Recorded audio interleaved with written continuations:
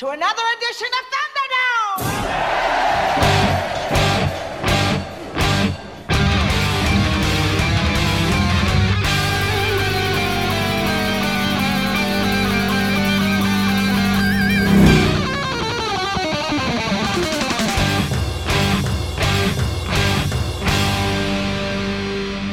Welcome to the Mad Max Minute. They're climbing in your window, they snatching your people up, so hide your kids, hide your wife, because this is Mad Max Beyond Thunderdome, 1 minute at a time. Yes, I did just reference a meme from 2010. I'm Rick. And I'm Julia. And today we're talking about minute 86, which begins with Eddie catching sight of Iron Bar, and it ends with Max sitting astride a cowhide-covered car. Say that 10 times fast. By the way, I found a real-life hide-covered car.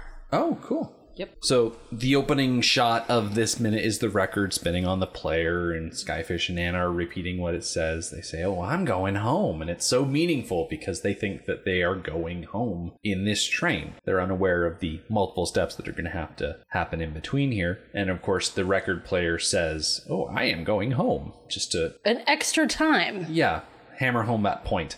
Do you think it was skipping, that it had skipped back a phrase? For the sake of realism, we'll say that it skipped back, but really, I think they just wanted to emphasize that whole thing that the kids believe they're going home.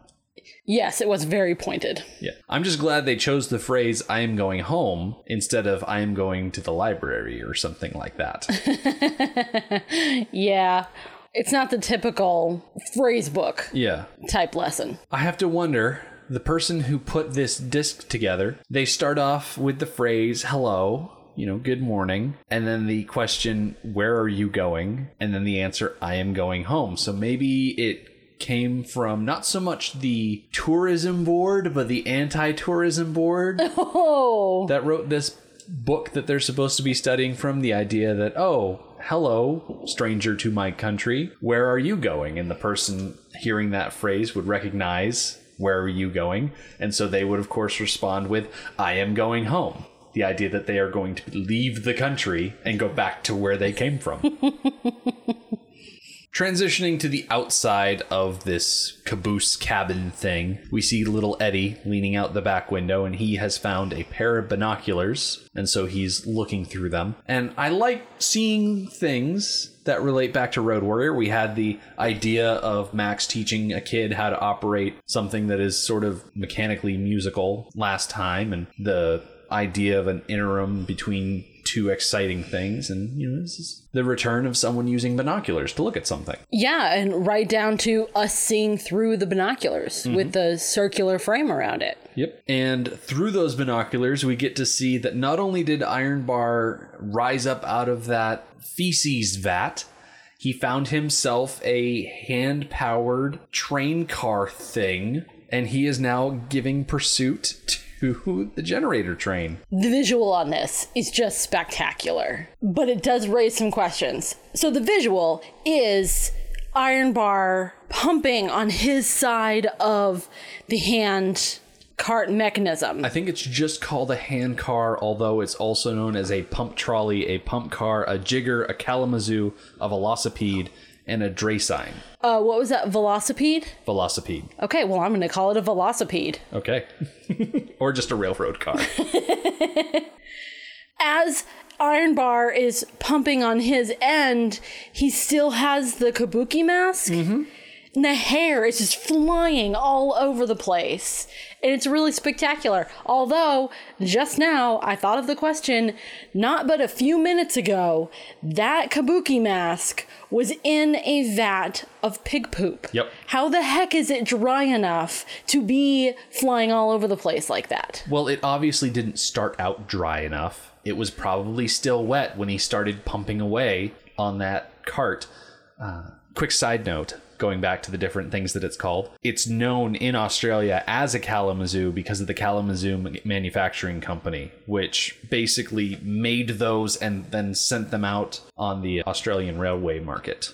I still like a velocipede. Yeah. What's the origin of the term velocipede? A velocipede is any human-powered land vehicle with one or more wheels. For instance, a bicycle could be interpreted as a velocipede.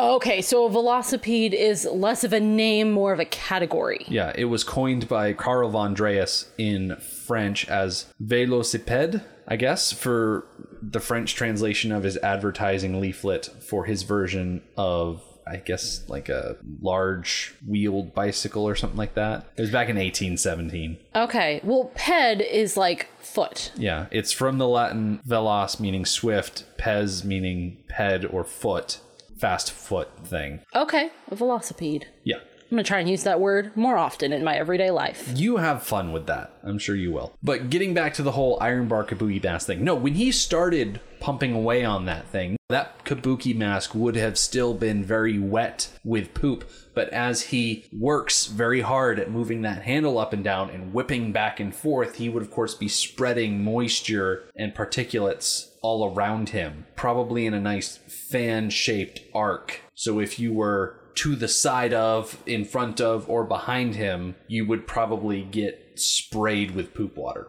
All right. Well, that explains why he is on here solo. Right. No one else is hanging out with him because he just crawled out of a vat of poop. Mm-hmm. Iron Bar is supposed to be the leader of the Imperial Guard. Why doesn't he have a vehicle? I mean, I already know the answer. The thing that comes to my mind is that his vehicle was probably parked up where the rest of the fleet vehicles were, and he didn't want to take the time to go up to Bartertown, however they do that, and get his car there, because maybe they just had a Kalamazoo right there that he could jump on. He was giving chase in the fastest way that he knew how. I ask because this is an incredibly slow... Well, it's actually not that slow. It all depends on how it's geared. Right. It is slower than the vehicles at getting to their prey. Yeah. It's also unbecoming of the leader of the guard. Well, you could look at someone expending physical effort as demeaning in some way. You could also look at it as his enthusiasm for the position is such that he musters his physical energies to just work harder than everybody else around him. You're supposed to work smarter, not harder. Smarter would be finding yourself a vehicle. Well, I don't know if they have a staircase or an elevator or a rope ladder, some way to get between Underworld and Bartertown, but Iron Bar probably thought, okay, what's the best use of my efforts in this exact moment in time in order for me to give chase? Do I take the time to go upstairs, get my car, fiddle with the keys, check the mirrors, make sure the parking brake isn't on, or do I just hop on the handcar and go right now? I definitely agree that that's why he took the handcart, but I think he was wrong. I think it was worth the time to go up top and get his car. Although, in all of the hubbub around the chase, his car may no longer be there. At that point, he may have been presumed dead, so another guard may have had no problem with taking his car. Mm-hmm. And I don't think these cars are any more controlled by keys the way our cars are. No, probably not. Although we never really do get much insight into how they turn on a car. Is it with a set of keys, using those keys to turn over the engine? We never really see that, do we? Not really. No. So regardless of how Iron Bar arrived at the decision to jump on this Kalamazoo, we get another shot of Eddie. He's looking through the binoculars, and suddenly Eddie's view of Iron Bar is obscured by a figure who jumps in front of the binoculars. It's very Luke Skywalker in Star Wars looking at the Banthas type of situation. And as Eddie leaps away from the window, there is a Bartertown guard there, and he is reaching in through the window trying to get at them. What I like about this moment, comparing it to the final chase in Road Warrior, the guards here, the pursuers here, actually overtake the train pretty quickly, and many of them climb on simultaneously, as opposed to the chase back with the rig. It was a little bit more one at a time kind of a thing. Like, we only have to take care of one foe at a time. Yeah. Here, like 3 or 4 of them attack at the same time. I think one advantage that the guards that Auntie has deployed have over the raiders that were attacking the rig is that the rig was defended specifically against the raiders. They had to dismantle the defenders before they could climb on. And even once they got to the point where they could climb on, they only had a couple of people. It was Wes, Bear Claw Mohawk, Bad Cop, and I think there was one other random Mohawker. there was the other random Mohawker that got shot in the face. Yes. Auntie's forces definitely have a couple things going for them, including numbers. She just has more people because she has an entire town worth of anybody who had a vehicle who could give chase and were willing to came along.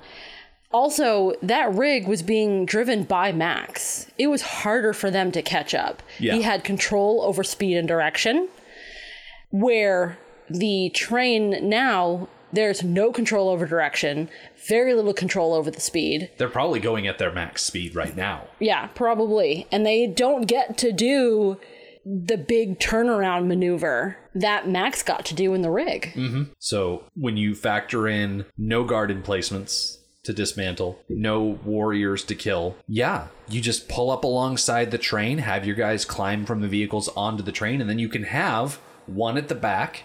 There's going to be another one that reaches in through another window. Like, there are multiple guards on multiple sides of this little cabin thing.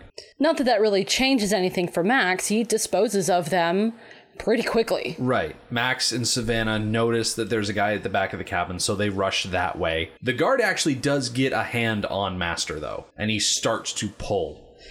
Yes, which Eddie then yells out, he's got the man, which it was very difficult to hear. The only reason I realized that that was an actual sentence instead of just like yelling Childish gibberish. right was because it was in the script. Yeah. But Eddie, who seems to have taken to Master because they're the same size, no formal introduction has been made. He doesn't know who this little man is. He's just the man. Yeah. Which is probably the same as true for Max.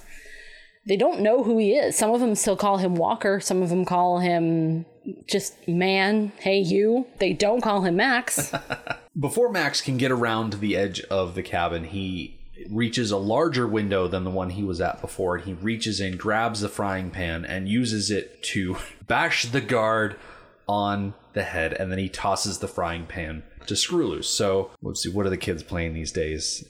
PUBG or Fortnite? I don't know which one has a frying pan, but I think it's PUBG. So you must have been playing a lot of that or something like that to know that you can use a frying pan as a weapon. I don't know. I'm trying to appeal to a younger generation that doesn't listen to our podcast. Right. I think you hit the nail on the head. This is a great moment. It's absolutely perfect. Max uses his surroundings to do what he needs to do in a very Max way. He's always been like this. This is kind of a bit of Max that we've been missing this movie so far. And then he throws the pan to Screw Loose in a very fluid way. It's not like Screw Loose yelled out saying, hey, throw me the pan. Throw me the idol, I throw you the pan. Right. There was no communication there. He just tossed it over to Screw Loose, who then mimicked what Max had done. Yep. As he catches that pan, there's another guard coming through a different window, and Screw Loose just hauls off and smacks him in the head. Blunt force trauma to take out that guard. There was something about the way that Screw Loose did this. It almost felt like a rite of passage. That perhaps this is a step in Screw Loose becoming an adult. Finding his warrior side. Yes. Max doesn't really get a chance to do much more because there is yet a third guard that grabs Max and pulls him away from the window. And this pulling maneuver that happens, it doesn't really work out for either of them because they get pulled away from the side of the cabin by each other, and then Max just kind of falls, luckily for him, onto a passing car. Like, it could have been very tragic very quickly. Right. They could have fallen right in front of that passing car and immediately been run over. So this car that they fall on is pretty spectacular. It's pretty special. Yeah. It's covered in cowhide. I did find a real life car similarly covered in cowhide. Really? Yes.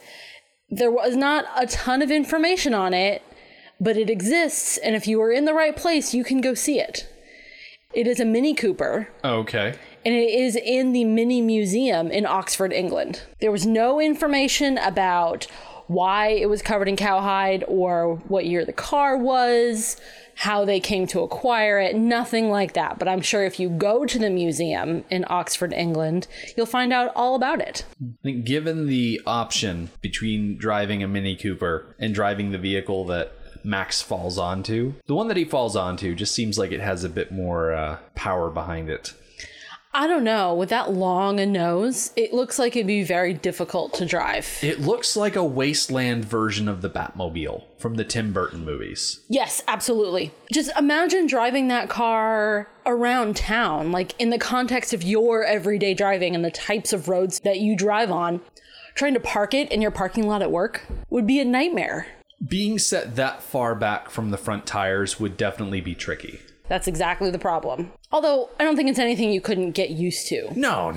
All you'd have to do is just alter your muscle memory a little bit and be able to handle it pretty well, I think. Yeah. It does strike me as remarkable how similar the body style is of the cow car in this movie in 1985 to the Batmobile, a movie that was made in 1989. 4 years later. Oh. And that style of Batmobile remains into the Schumacher films. The long nose, the wide tire base, the cockpit right in the middle. It just is a little too close for me to not pay special attention to it. I think it goes back to when we had the Batminute guys on and we were talking about the idea of an Australian Batman. This is the kind of Batmobile that an Australian Batman would drive. Oh my goodness. It's true. So following that logic, Max takes out Australian Batman in like a heartbeat. Oh, yeah. So easy. So quickly. This guy that he takes out with the goggles and the wide brim cowboy hat, I don't know if it's just every time I see cowboy hat, I think American, but the guy strikes me as an American. Maybe it's the flamboyant car. Maybe. Even though the real life cowhide card is British, a cowhide card does feel American. Yeah. Garish. That's not to say that style of hat is only worn by Texans and ranchers in America. I'm not saying No. It's the image that is invoked in my mind. Yeah. And that style hat is that style hat in locations like those because it's practical. Mm-hmm. They need the wide brim to keep the sun off of their neck and out of their eyes. Exactly. That's why they are cowboy hats. So we might have gotten a little ahead of ourselves saying that Max takes out this guy because Max falls onto this car, and because he's good at grabbing onto things and holding onto things, he rolls off the top and is half dragged, half on the car behind it there, and the guard that pulled him off the cabin is not so lucky. But they do get a really good hold on his jacket. Yeah, the jacket. So as the jacket is getting pulled, and it's either lose the jacket or lose Max, Max lets the jacket fall off of him. Yeah, he squirms his arm out, and then he squirms the other arm out, and the guard is left behind with the jacket. Okay, I had a question about that. Does the jacket leave Max 100%? Yes. Okay, because there was some sort of flapping fabric left behind. It looked almost like it was tucked into the waistband of Max's pants. Yeah, he's got extra fabric. That's right, down he around does. his legs. He does. Okay, I'm good. So we lost his jacket. Yeah. Oh. He lost his signature shotgun. He lost his car. He lost his signature jacket. This is almost like the resetting movie of Max. We're going to take away everything again. But even the stuff in the past that you've been left with after we've taken everything from you, we're going to take that too. Now, it's been a while since we sat down and watched Fury Road, but you might remember at the beginning of Fury Road, he has his signature jacket, and it's taken from him and he regains it again. The important thing is that at the beginning of the movie, he has it in the first place, even though he loses it right here. I think there are some things that are worth ignoring. I think it was worth ignoring this moment when he loses his jacket out in the middle of the wasteland and he's never going to retrieve it. I think it's worth forgetting that so that we can open up the next movie with iconic Max He's got his jacket. He's got his car. You look like you know something. Fast forwarding to the end of this movie, Max is left behind in a close enough proximity to Jedediah's hole in the ground that he could walk back to it. And he knows how to get from the hole in the ground back to the train tracks, and he knows how to follow the train tracks back along their length. He probably wouldn't go all the way back to Bartertown, but if he feels like he needs to get his jacket back, he knows how to retrace his steps enough to find that jacket again. So if he wanted that original jacket, he more or less knows where it was left off, somewhere next to these train tracks. I'm okay with that, especially because there will be bodies and debris and vehicles strewn along the path. He's going to want to pick through all of that. Yeah. Because now he has nothing. He's starting from scratch again. And the entire vehicle fleet follows him past the hole in the ground where Jedediah lives. So it's not like there are people following behind the fleet that are stopping every time a car wrecks or someone falls off. They're too busy chasing. So all that stuff probably mostly left untouched for Max to eventually wander back and find. Although, I will counter that with an idea. Dr. Dealgood, his profession is aggressive trading of goods. Aggressive reselling. Yes, if he were smart, he would follow behind the chase and pick through all of the bodies and vehicles that are going to be strewn along the path. That's a good point. And that would also, if he was following everybody, like at an inconspicuous distance, he would also know the location of Jedediah's hole in the ground, which is full of stuff too. Mm-hmm. Which is now unoccupied. Yes. So I like to think that Max got back to it. He could live there. He doesn't need to be a wasteland wanderer anymore. He could live there. Jedediah was successfully raising a child in that location. So it's obviously a safe and relatively healthy location. He could stay there. Yeah. He also knows how to get back to the crack in the earth, which we'll definitely tackle that subject at the end of the movie. We're going to find Max in a situation where his possibilities and options are limitless. Mm-hmm. So that's... We're getting ahead of down ourselves. The line. Focus back in on Max hanging off the side of this cowhide covered car. So as Max is struggling to hold on to this car, Screwloose has exited the cabin and is looking over at Max on the cowhide car. And I'm assuming he looks at Max and says, oh, okay, Max hit the guy with the frying pan. I hit the guy with the frying pan. Max jumped onto a car. You know what?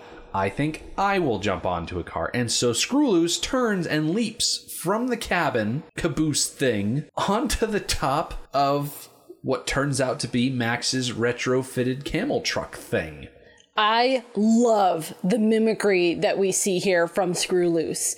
Screwloose doesn't have any examples of male adults. He does have Slake, but Slake is just different. He's different enough from Screwloose that Screwloose might have a hard time looking at him as a role model of a man. So he meets Max, who isn't like anybody else that he has ever met. And he is taking Max, whether Max wants it or not, he is taking Max on as his role model. So he continually emulates him. We get a quick shot of Skyfish and Anna sitting in the window of the cabin, and they are just watching Screwloose do his thing. And then we get to see Screwloose slowly crawling along the top of the camel wagon. He still has that frying pan. He's still armed. And we're going to leave Screwloose over there on the wagon because we need to cut back to Max, who has gotten himself up on top of the cowhide car. It's got that Batman-style scoop to the driver's seat, and Max is able to sit up there and just straddle it. Like a saddle. Yeah. Like he's riding a giant metal horse or something like that. And right below him is sitting the driver wearing the cowboy hat and the goggles and the bandana around his face. And Max just swings down and punches that guy out with one blow. Just boof, lights out. Then, of course, he grabs him, but we don't necessarily get to see what Max does once he grabs the driver, because that is going to happen on Friday. So we're going to put a pin in it here. We're going to come back later. We'll see how this goes, but that'll be later, because on Friday, Max is going to take control of the cow car. Screwloose is going to take steps to commandeer his own vehicle, and before you know it, instead of just one train against an entire fleet, it will be a train and 2 other cars, more or less. Kind of, maybe 1.5 car. I don't want to get too over-promisey with how effective Screw Loose is going to be, but we'll talk about that on Friday. The Mad Max Minute podcast is a fan project by Rick and Julia Ingham. The Mad Max franchise was created by George Miller and Byron Kennedy, is presented by Kennedy Miller Mitchell Productions, and distributed by Warner Brothers.